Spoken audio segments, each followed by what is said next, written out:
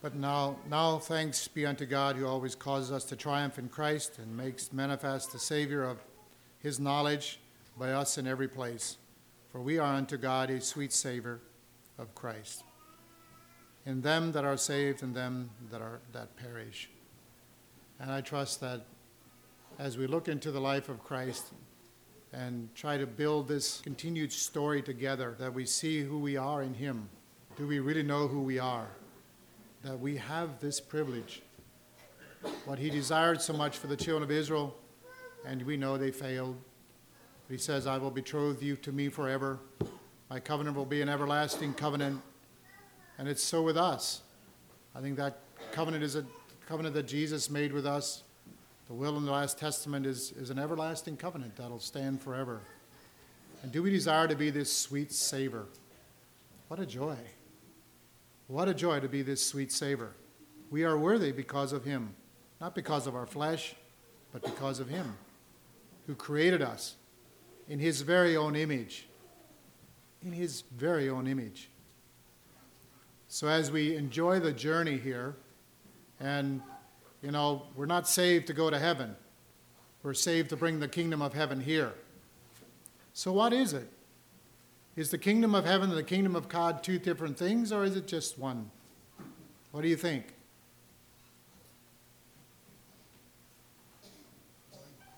One? Okay.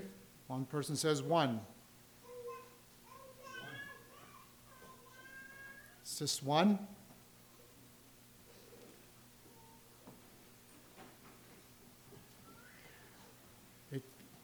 The kingdom of heaven can be translated as present. The kingdom of God can be future. I think it's the same, and the reason is this. In the Jewish world, they don't say God. If you ever see anything written, it's G-D, because it's too sacred a name to say. So they would give it other names. I think one strong clue we have is when the prodigal comes home. I should recommend that book to you, The Prodigal, and maybe I'll have it tonight. I'll try to put it on my list for you tonight. But when the prodigal comes home, what does he say to his dad? I'm not worthy, or I have sinned against heaven and against thee. It's the same as saying I've sinned against God. But they don't use that terminology in the religious Jewish world, not even today. So I think it's tense. I think it's now.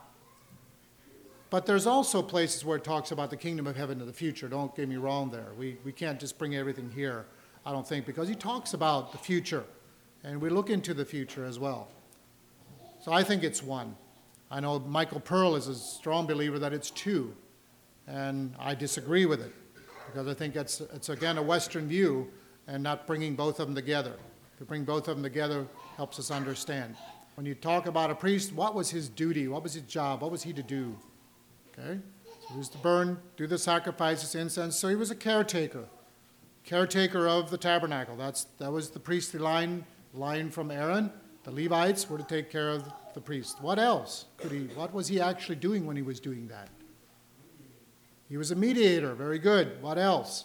Praise. In doing all of that, he was putting God on display, in a sense. So, let's bring it over into the New Testament. What does it say about us believers? We are kings and priests. Are we putting God on display? By our walk, by our talk, by our actions. Even our body language talk tells us who we are so many times. How we respond or how we react.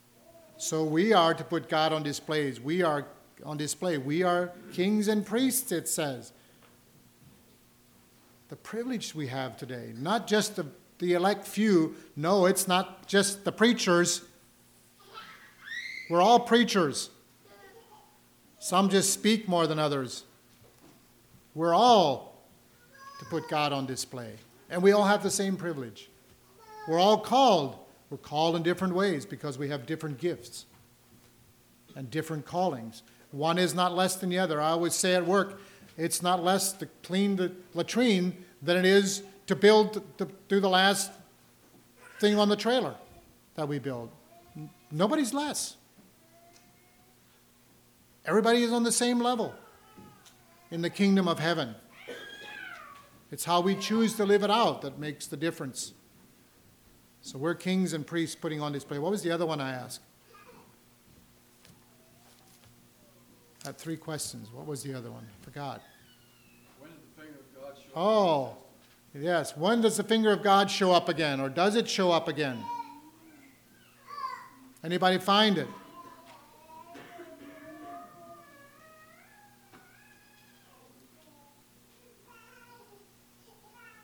Did you find it? I was too busy paying attention. Okay. Does it show up again? Does the finger of God show up again? Did Jesus use it?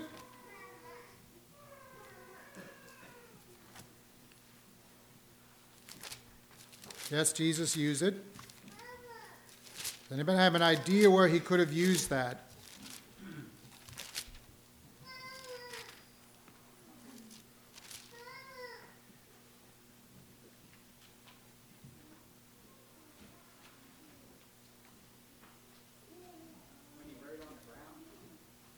Ah, it's a good thought. I didn't think about that one. But he used his finger to write on the ground, which would be what he did. He used his finger, it says, to write the 10 Commandments. That's good. The one I'm thinking about is in Luke 11, verse 20. But if I with the finger of God cast out devils, no doubt the kingdom of God has come upon you. I think that taps right back to Egypt, because the kingdom of God or the presence of God was showing up.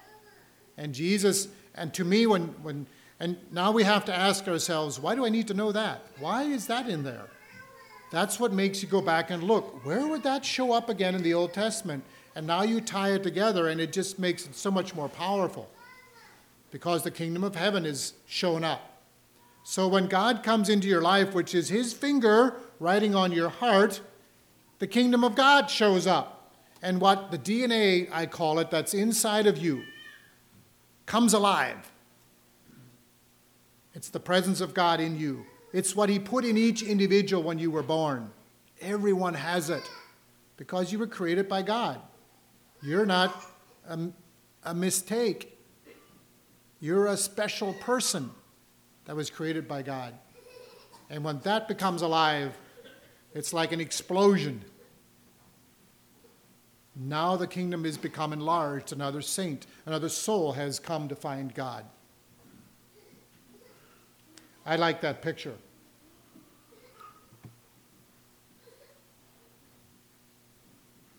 Come now. Didn't show. There we go. Okay, let's go into the life of Christ, and we'll take about a half hour or so here and see what we can come up with here and look at discipleship a little bit and how he was in the strategic time of Jesus when he was here, what was going on a little bit. There is tons of stuff that happened in the time of Jesus, and unless if you don't read a lot of history, it just won't pop out to you as easy. But when you read history and all the things that's going on, and we'll see how Jesus and the suppression that was going on. But before I go there, I'd just like to use this tree analogy to challenge us a little bit. This is a tree. It's called an aurora tree. Say aurora. Aurora tree is a tree that usually grows out in the desert, way out in the desert. Its roots will go down, they claim, down to 300 feet to find moisture. It finds moisture out there, and it has a fruit on it's almost like a grapefruit-sized fruit. You can see that fruit there that grows on this aurora tree. And so you can imagine you're out in the desert and you run out of water. That's the worst thing you ever can do, is being in the desert without water, because you will die soon if you don't have water. And man can't live without water. That's the most important. They say the 3 most important things in Israel is water. You would never build a city where there was no water. They always, when you see tells and cities in Israel, they're built on a mount, there must have been water there. And you see all kinds of shafts and how they brought them inside. And yeah, you need to go with us to Israel to see all these things. Anyway, you come to this fruit, and you're in the desert, you run out of water. And you ask your guide, can I pick this fruit? And the man says, sure, go ahead and pick it. And so you pick the fruit, and when you pick that fruit, it feels like it's just loaded with moisture inside, and you're surely going to survive by having this fruit. And so you open up the fruit, and when you open it up, it goes poof, and it's full of air. And the seeds that are inside are deadly. If you get it in an open wound, it could kill you. They say they actually use them. They used to use them to put it on arrows when they shoot hyenas. And if it enters that hyena, it will kill the hyena because it'll poison it. That's how poisonous it is. It looks beautiful. Looks like a beautiful tree. And the analogy I want to take is that is often how we are. We look so good on the outside. We can dress up and we can just be these pious-looking people, but inside we're just not what we're outside. So be real. Just be who you are. It's okay. God loves you the same. He doesn't look down on you when you expose really who you are. He might shed some tears if you're trying to hide who you really are. Because it will open sooner or later, somebody will try to open you, and they will find that there is maybe not in there what they thought was there.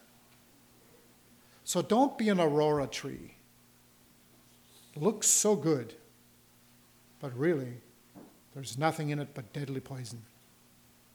And many people walk around that way, I think. They look right and everything looks good, but when you try to enter into the hearts of those people, they have no idea who they are.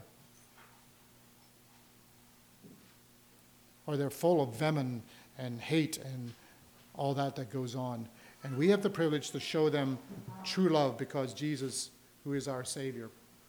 Quickly, we'll go through some of these verses as we go into the life of Jesus. The house of Jacob shall be a fire, the house of Joseph a flame, the house of Esau for stubble, and they shall kindle in them and devour them, and there shall not be any remaining of the house of Esau, for the Lord has spoken it. Did this really happen? We'll see. Who is king? Who is king in your life? Is it Jesus, or who is it? Let's see who was king in the time of Jesus, and let's see what Jesus was confronted with. And we know the story of Herod the Great. Herod the Great was an amazing builder, and we'll look at some of that quickly. We'll go through some of these pictures, and I'll talk a little bit about him. I won't expand a lot on Herod today because of time, but think about it, and then go into Josephus and read the book of Josephus about Herod and the atrocities that he did. It was just unbelievable how Herod lived. But he was the Herod the Great before Jesus' time. The Herod the Great was the one that killed the babies. And sometimes it can be confusing about all these Herods. And I'll try to explain as we go into the life of Jesus so you can get these Herods straight. And we know these verses that I just popped up a few of these verses here, and how the wise men came and Herod struggled with it because another king is born.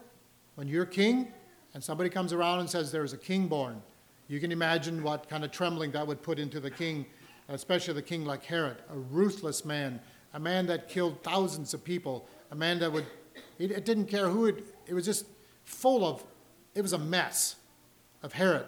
But he was also a puppet of Rome, and he was a powerful man, and he could win almost every war. That's why he got to be the king of Israel at the time of when the Romans were conquering. And so, anyway, Herod was challenged with all of this. Herod the Great. We'll venture through some of that, and I'll just give you a short overview. This is what Jesus was confronted with when he was born. Now, Herod the Great died about 4 years after Jesus was born, when Jesus was in Egypt. 4 to 6 years after Jesus was born, Herod was in Egypt. Let's look at some of his building projects. Everybody's probably heard of Masada. You heard of Masada? The great fortress-type structure out in the middle of the desert.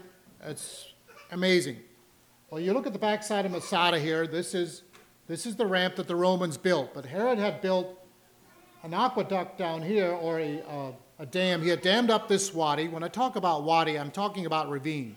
Wadi is the Hebrew name, or the Arabic name, I think, for ravine.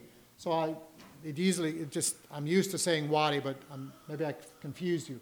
But wadi is, he had dammed up this ravine here, and he had caught the water, and he had built aqueducts along the side. You can see some of these holes. An aqueduct is a water trough that would catch the wadi flood that would come down, catch the water, and it would take it into these there you can see them a little better, take them into these cisterns I'm not sure, I think he had maybe 7 cisterns along there. There were about 300,000 gallons apiece. And I'll take you inside of one here in a little bit. But then the Romans came along in 73 AD and built this ramp because of the Jewish zealots that were on top, and we'll cross that a little later. As they built this we still walk up the ramp. And it's an unbelievable hike just to go up and to see all of this and to know that what was going on. But Herod had built this place up first. There you can see the ramp closer. And we'll go there. You can see along the side of the mountain where they got all these holes where the cisterns are at. And this is inside the cistern. It's a little hard to see. It's dark. The ceiling is up here. Here's the ceiling. Here you can see steps going down into the cistern. This black mark here is where the top of the water used to be at some time. It's filled up to there. We know that because from here to here is where the ceiling then starts here. But this is where the stairway would go down, and they would go down to bring water out. And that's how most wells and cisterns are. They're not buckets being left down. There's some of that. But there's also, a lot of times they have cisterns and they got steps going down. You got to go down into the cistern to bring up your water. So imagine Herod the Great, this is on top. Imagine being those cisterns filled with water. How are you going to get it on top? Well, today we'll just start the motor and we'll start the pump and we'll pump it up. Well, this is a cistern on top. They tell me that they used to use buckets to get the water on top. And Herod had about 400,000 workers at one time, all mainly Jewish workers. So they would probably carry the water, have like an assembly line carrying water up, they think. They're not sure. But I tried to imagine how it would be to dump the first bucket of water in a cistern that holds 500,000 gallons of water. But they did it somehow. Herod had enough things on top of Masada. Here's his storehouses that they found when they got their state back. They started unearthing this in 48, and they still found figs. They found wheat. I'm not sure what else, maybe pomegranates. I'm not sure what all they found that were sealed in jars yet, and they were good. The figs they could eat. The wheat they planted and it grew. So that's 2,000 years later. But this was Herod. He had enough storage on top of there for 10,000 soldiers or 20,000 soldiers for 10 years, that he could store enough food up there. So Herod had these 7 fortresses strung out from north to south. He had another one across from east to west, north to south, east to west. Across the Jordan River on the other side of Perea, he had another fortress he had. And it's huge, the biggest fortress, this one was 22 acres here in Masada, 22 acres on top of a mountain that stood all by itself. And let's look at what he put up there. Just this Herod, this great builder. This was a sauna on top of Masada. It's a steam bath. The pillars, there was a slotted floor on top of those pillars, and he would heat the water and he would have his own steam bath. Here he had these fresco walls, painted walls with like a plaster. This was on top of Masada. This was not in Jerusalem or in a big city. This was out in the middle of nowhere. And he had an Olympic-sized swimming pool on top of Masada. It's just mind-boggling to think about all he did. Here you find mosaic floors. These floors were the Jewish people were carpenters, good carpenters. Even Jesus, Joseph's dad, was a carpenter. Now they don't know. There's history that says he made oxen yoke that were very popular, and he had a great name for building oxen yokes. But we don't know, was he that or was he a mason? He could have been, in Jesus' time, and the terminology can be carpenter or tekton. Tekton is a mason. But these little blocks of marble or stone were different colors, half-inch square stones, and that's how they build these. They would say a section like this would probably take one person a whole year to build or more. So it was unbelievable how he built. And this is the fortress on the north side it's an artist's rendering, which they think Miriam, one of his 10 wives, was buried here. They think, they're not sure. But this is how it was, hanging kind of on the side of Masada on the north side. Just amazing. Here you're looking down from Masada, and you can see here was a Roman camp from 73 AD. You can still see part of the wall. They had a wall to go all the way around Masada. The Romans did. Now I'm switching gears here from Herod to the Romans. They had built this wall around because there was about 700 or so, 700 to 900 people on top of Masada, the zealots, that they thought they had conquered before but was still there. So they built this wall all the way around Masada, about 8 feet wide and 12 feet tall. Romans did that. Just to give you a little idea what was going on, the tension that was going on between the Jews and the Romans. Now, this was after Jesus. Again, looking down from Masada from the front, there's the Dead Sea. The Dead Sea used to be all the way up here. When I was there in 2000, the Dead Sea was about here. Now it's it's declining every year. They're trying to figure out how to keep the Dead Sea alive because the Dead Sea has a 33 to 35% salt content, where the ocean has about a 5%. So the minerals in the Dead Sea it's rich stuff. They're taking minerals out of there all the time, but it just keeps. So how does it? It's amazing. It's 1,200 feet below sea level. It's the lowest place on the face of the earth. An amazing place. Again, now we're looking up the trail in the front. So imagine going up there every day to take wares or to go up and to build Masada. I don't know if they did not. I'm sure they stayed up there sometime. But this is the trail they think is the ancient trail that goes all the way. It's 1.5 miles long or something like that. It's an amazing trail to hike and to come down, to try to come down. But that's one of Herod's building projects. Let's go on. Caesarea along the coast. He built this place called Caesarea, and it was like the glistening of the sun. Or the morning, it was like the rising of the sun. It was overlaid with beautiful marble. He built this huge harbor. I'm not sure how many acres it was. It was bigger than Caesar's harbor in Rome. All of Herod's palaces were bigger than Caesar's palace. I think Caesar's palace was 3 acres. Herod's, like I said, the biggest one, which was the Herodian, 42 acres, and the smallest one was 7 acres, Herod. So he was this puppet that Rome used to crush the people of Israel. And anyway, there's a theater, which is in every pagan city. Every Herod city had this theater. They reconstructed it. It's original. Some of this is still original down here.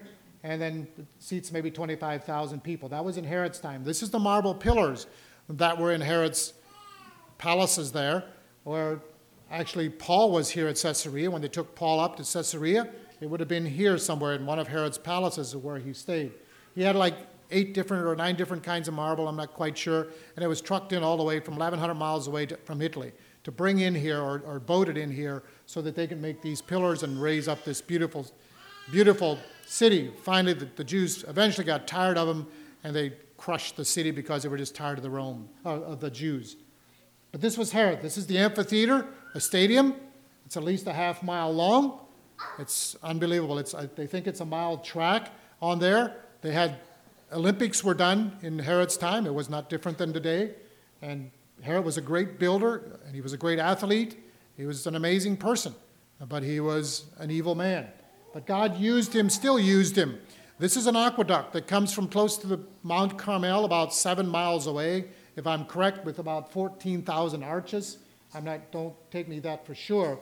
But this aqueduct is still standing 2,000 years later. And he brought fresh water into Caesarea when he built the city from about 7 miles away. It's unbelievable what he did. And you can still see it today. Jerusalem. He had built the new temple in Jerusalem, and this is the artist rendering of it, or not the artist rendering, but the city of Jerusalem in the model city of Jerusalem. It was a beautiful, beautiful temple. They say this was about 75 feet tall. The curtain it took 300 priests to hang the curtain on the inside of the temple. That's a Jewish, I don't know that it's true or not, but it was a huge, thick curtain. That's the curtain that would have tore in Jesus' time when Jesus died on the cross. But it was overlaid with gold again. It was beautiful. And we know when the Romans came in 70 AD, somebody threw a torch in there and it started burning and the gold started dripping and the Roman soldiers went crazy and they weren't supposed to burn the city, but it happened they burned the city. This is one stone. It's not, let me see, I think I have another, no, let me go back. This stone here, we measured is 49 feet 6 inches long. It's 10.5 feet high, and they had drilled through it, and I think the deepest place of it was about 10.5 feet deep. 350 to 600 metric ton of stone, one stone. And it's not the bottom stone. It's not the top stone either. How did they get it there? How did they do all of this? These stone were all hewn, kind of like Solomon's temple. There was no hammer found inside. I don't know if there was a hammer here or not. There's no mortar between these stones. They're all laid on top of each other. Well, the Romans pushed a bunch of them down till it was a rubble. This one they didn't push over. This was underneath the rubble yet that they found.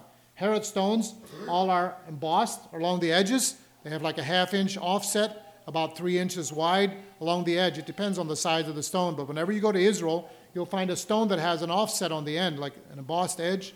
You'll know it's a Herod stone. That's how Herod built everything that he built, and it's his trademark. This is the wall. This is the western wall underneath the tunnels that you can go into in Jerusalem when you go into Jerusalem and the tunnels and the western wall. He had a tremendous, beautiful palace in Jericho, and things happened here as well. He drowned one of his sons here that was supposed to be his successor. And because jealousy arose and there was something going on, that stories were going on, he drowned him. Another one he burned here. He built a cage and put him in the cage, and as they were eating, he would drop him down one notch lower, one notch lower, and by the time they were done eating, he had burned up his son. Can you imagine? That's how he killed killed Miriam, his favorite wife. He thought somebody had an affair with her, so he put her in a noose, and as they started the course eating, he would tighten up the noose, and by the time they were done eating, he had hung her. Just ruthless man to get rid of people.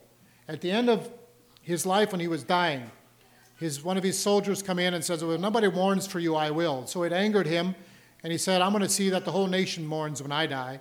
So he went and captured 500 of the prominent Jewish people, put them in the Colosseum, and said, when I die, kill them. Well, when he had gone into a coma, they thought he had died. His two sons stopped it, and they didn't allow it to happen. He had come back, and I'm not sure what happened. I think he killed those two sons then, and then he died, but they didn't kill those Jewish people. But that was Herod. He was a Saddam. He was a Hitler. He was a ruthless, ungodly man. And God brought him in for this climax, and we'll see who Herod is.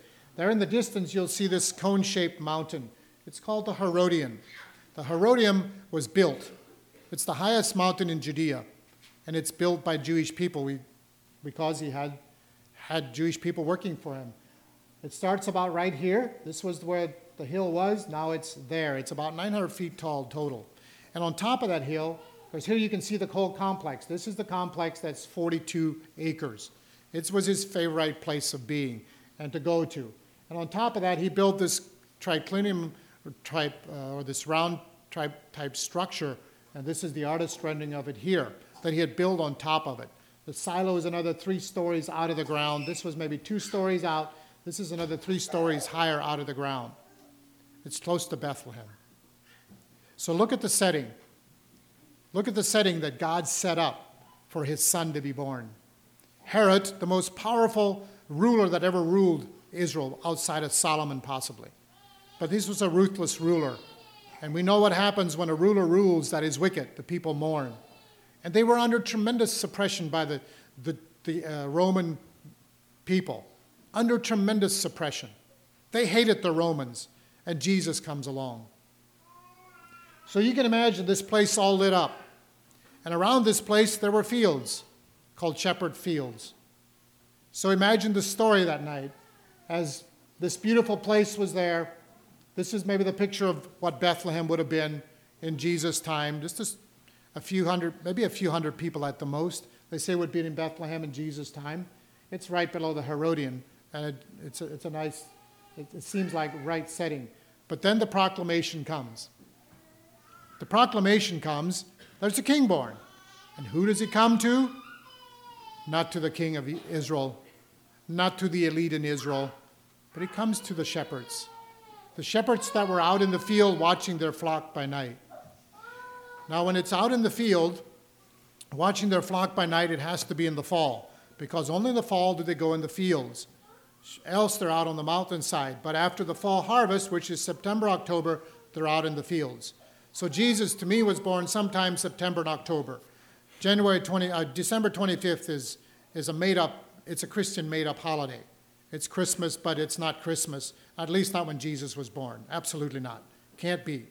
Hanukkah is that time. Hanukkah, which is a Jewish festival, which is an amazing festival, that is at that time, but not Christmas when Jesus was born. And I get pretty adamant about that, but I'm not going to make an apology for it. We have, again, been indoctrinated by our Socrates, Aristotle, Plato, Alexander the Great, Constantine, Augustine. Now, I'm not saying they're all wrong, but when the conflict started between the Jewish and the Christians started happening, they pulled away and they really tried to separate themselves completely from them instead of trying to win them. And so these things come up. So Jesus is born. He comes to the shepherds. The shepherds go to find out. Sure enough, they find him wrapped in a manger, laying in a manger wrapped in swaddling clothes, which means they were very poor people.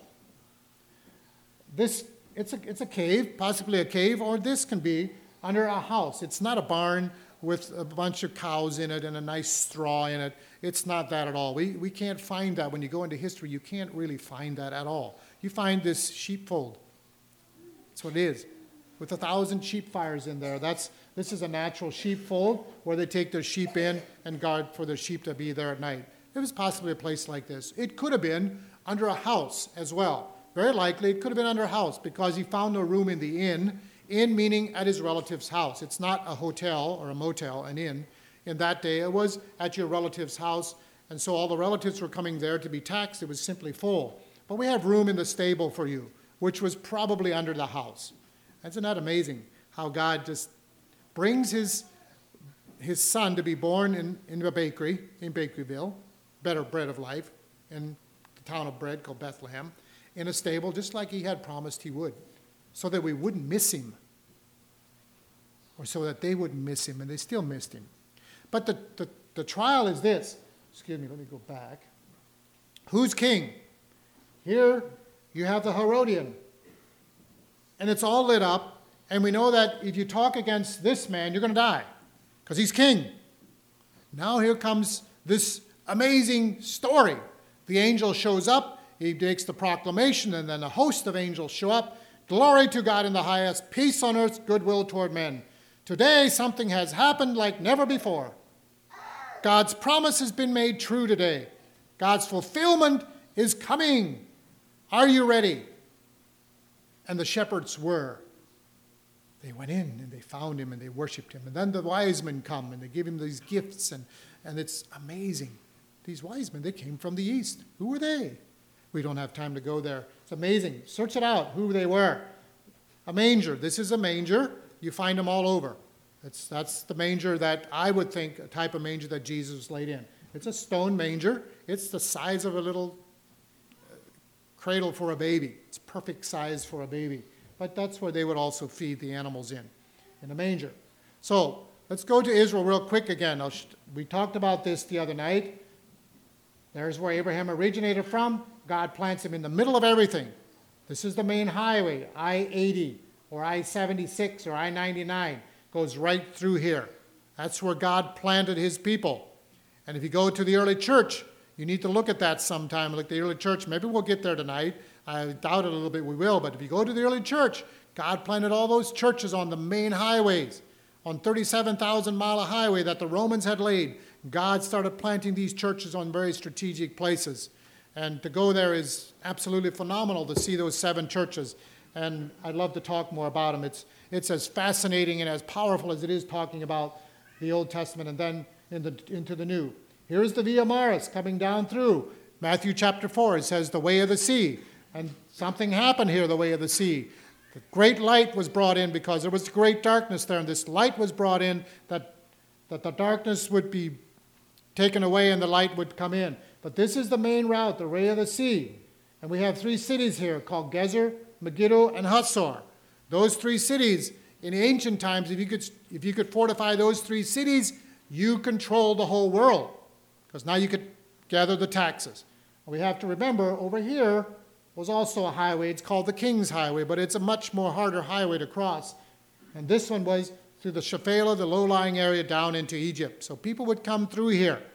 And Herod knew that as well. So what did Herod do? What I told you, that Caesarea along the seacoast. Herod built that place. Now the boats from Italy could come there. The boats from Alexandria could come up. And it would take 4 days off of their voyage. And everything could be traded right there in his harbor.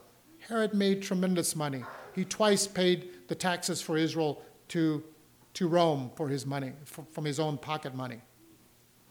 We'll see the difference of Herod and Jesus as we go on. We'll continue maybe to bring Herod in once in a while. But that's the way of the sea. Israel is about 150 to 200 miles long. It's about 50 miles, maybe 60 miles at the widest, wide, from east to west. So you got a New Jersey state is all you have in Israel. And 2/3 of it is mountains. The other third is low-lying that they can do regular farming. Now they're finding ways. The desert is also coming alive further south from the Dead Sea. When you travel down through there, they have date palm trees by the millions down there. And they found a way to drip. With a drip irrigation system, it takes very little water to sustain them. And they raise figs by the tons out of there. Figs, tremendous food. here is just an outline now in Jesus' time. We're in Jesus' time now. So we had the three sons of Herod. Herod the Great had died. So now you have his three sons. Herod Archelaus, down here in Judea and part of Samaria. Then you had Herod Antipas, was Galilee, and Perea, which was the other side where was one of Herod the Great's fortresses. Then you had Herod Philip, which ruled in Caesarea Philippi, and on the east side of the Sea of Galilee, and a lot of Syria that Herod Philip was in.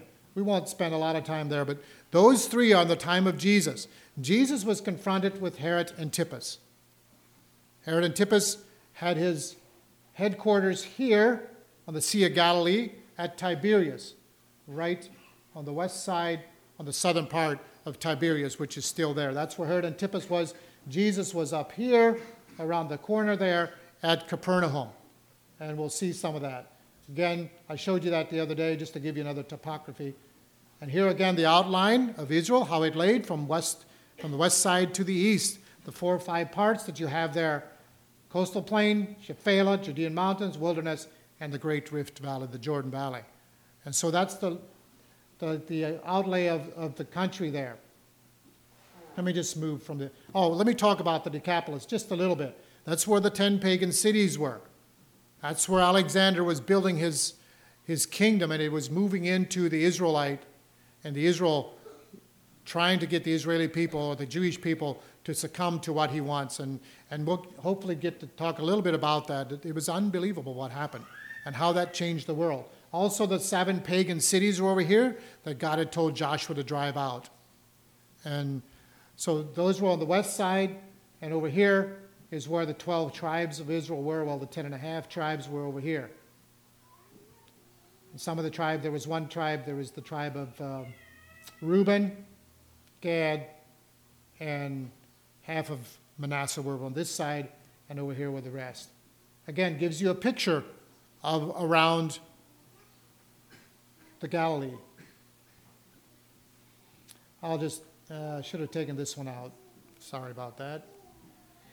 Quickly go through here. These are just the 12 tribes, the allotments of the 12 tribes of Israel.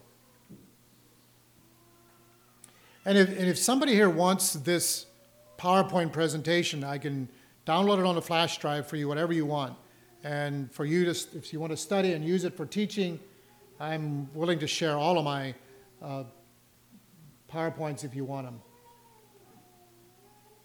Quickly here. And Zebulun, Naphtali. So those were the tribes that were, how it was broken down.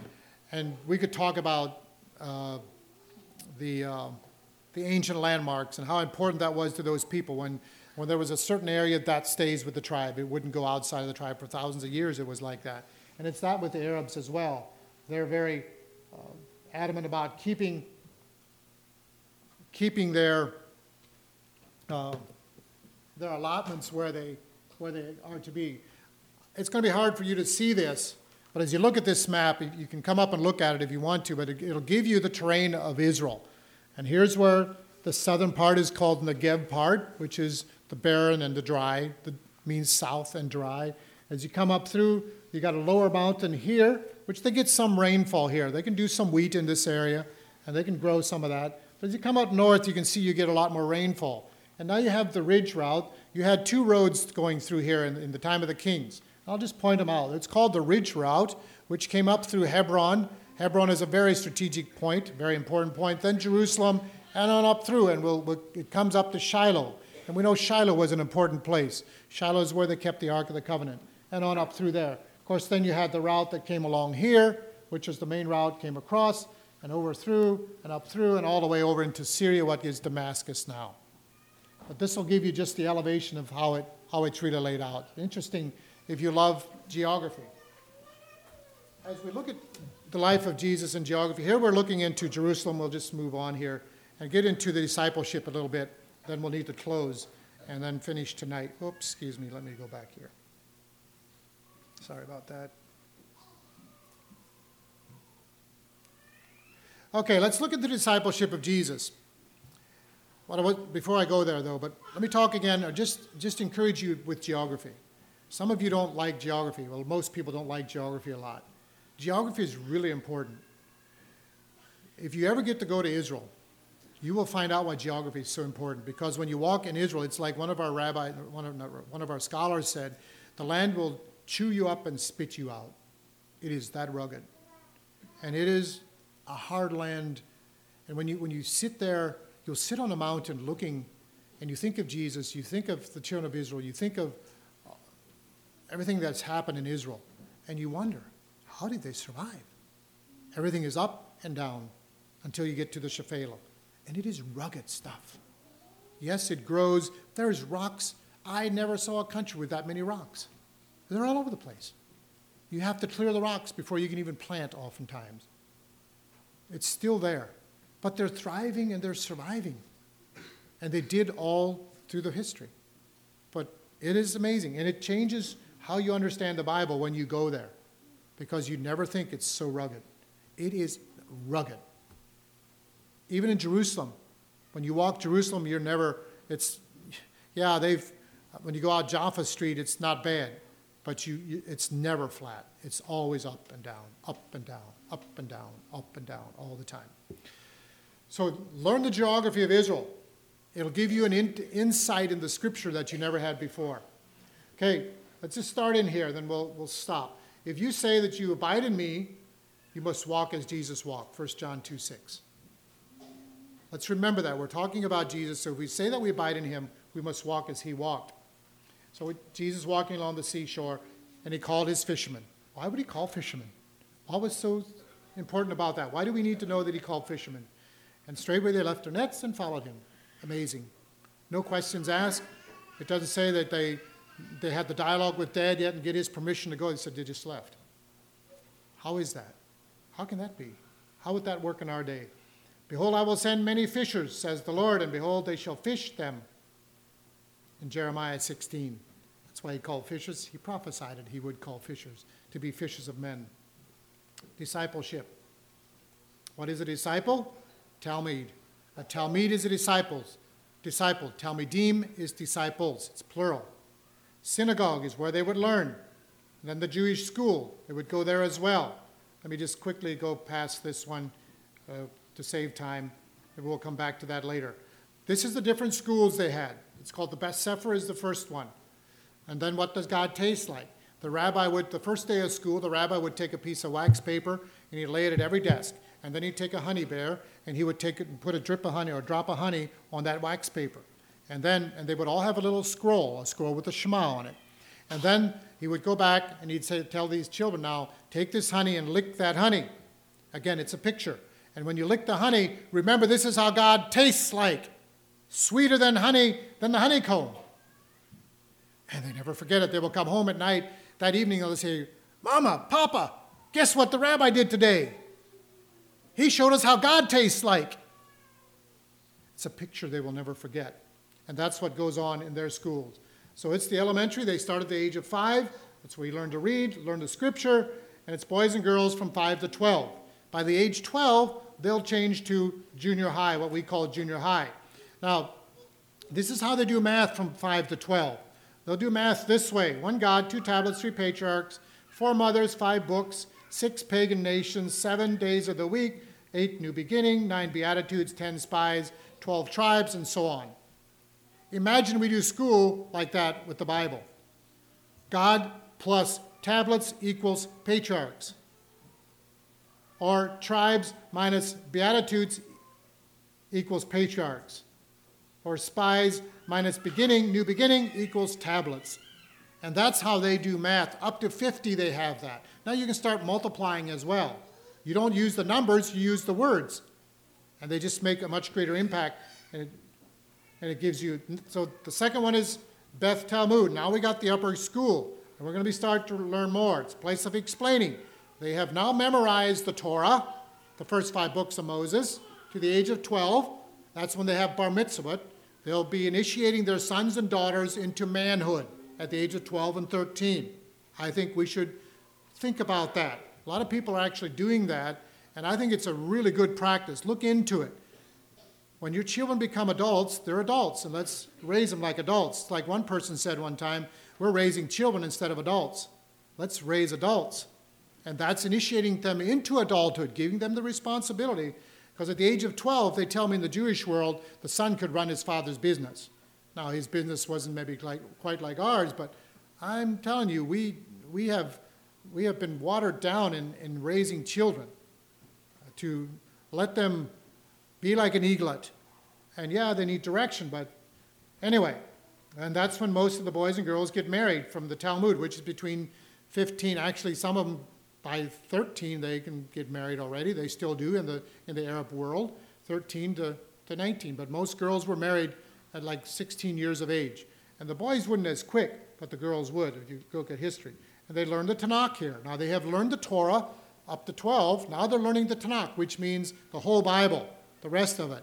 They have to know. If you want to follow a rabbi in that world, you go up to the rabbi and say, we know that you have had, you're a great rabbi, you're well respected here, and on you go about him, and what you're saying is to this rabbi, I'd like to be like you. So the rabbi will start asking you questions, and he'll ask you the question is, well, which bird is mentioned first in the Bible? And second graders know that, by the way.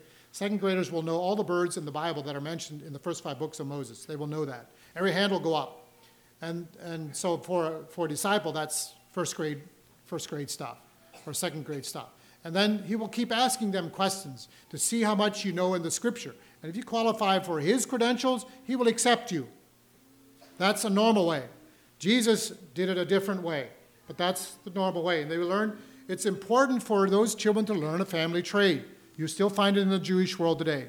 That's a strong, strong practice to learn that. Then it's Bet Midrash. Only 1 in 10,000 make it here, because this is where the elite go. Now, I don't know if that figure is exactly right or not, but you have to be able to decipher everything that rabbi says if you want to be in his school. It's Yale, Harvard, Princeton type school. And you need to be like a sieve. You only collect what's good and you let the rest go. You're not a sponge, you're not a funnel, you're like a sieve. That's who the rabbis want. Jesus did it all different. Didn't matter to Jesus. Jesus called them and they obeyed. And it's 15 years in school, 15 years in rabbi school. To become a rabbi takes about 15 years. Still does today. It is intense stuff. And you have to know it by heart. There was, I think it was David Flusser that knew the Old Testament in 7 languages by heart. 7 languages by heart. You could say it was amazing. The man was a walking Bible. And I'm not sure if he became a believer or not. He had many, many wrestlings together with the Christians over there. And I had one quote that said that when he left for the last time this house of this one pastor, he said, I believe. But they don't know if he became a believer in Jesus truly or not. But he taught Jesus brilliantly as a prophet, but not as the Messiah. But yeah, that's to become a Talmidim. Imagine the intensity. And so Jesus comes along the way, and maybe these disciples that were out on the boat had been rejected from Talmidim, as a Talmidim from a rabbi. They just didn't have enough credentials to make it. And Jesus comes and says, you don't need credentials, you need to have feet that are willing to walk. So becoming a disciple, you need a rabbi. There were 2 kinds of rabbis. We'll go on with that. We'll mix that in as we go. And let me put this up for you to look at. You need to be covered by the dust of the rabbi, brothers and sisters. And the disciple is consumed with everything. So when Jesus said, my yoke is easy and my burden is light, just imagine. They were under the ruthless oppression of Romans, and Jesus comes along and says, no, not my yoke, it's different. So to take a yoke on mean you take on his teachings, and you take it on with tenacity. I'll talk more about disciples and rabbis when we come back this evening, but think about these things. It is an exciting journey as you see Jesus walking with those disciples for 3 intense years. What will happen? We're here today because of them. Hallelujah.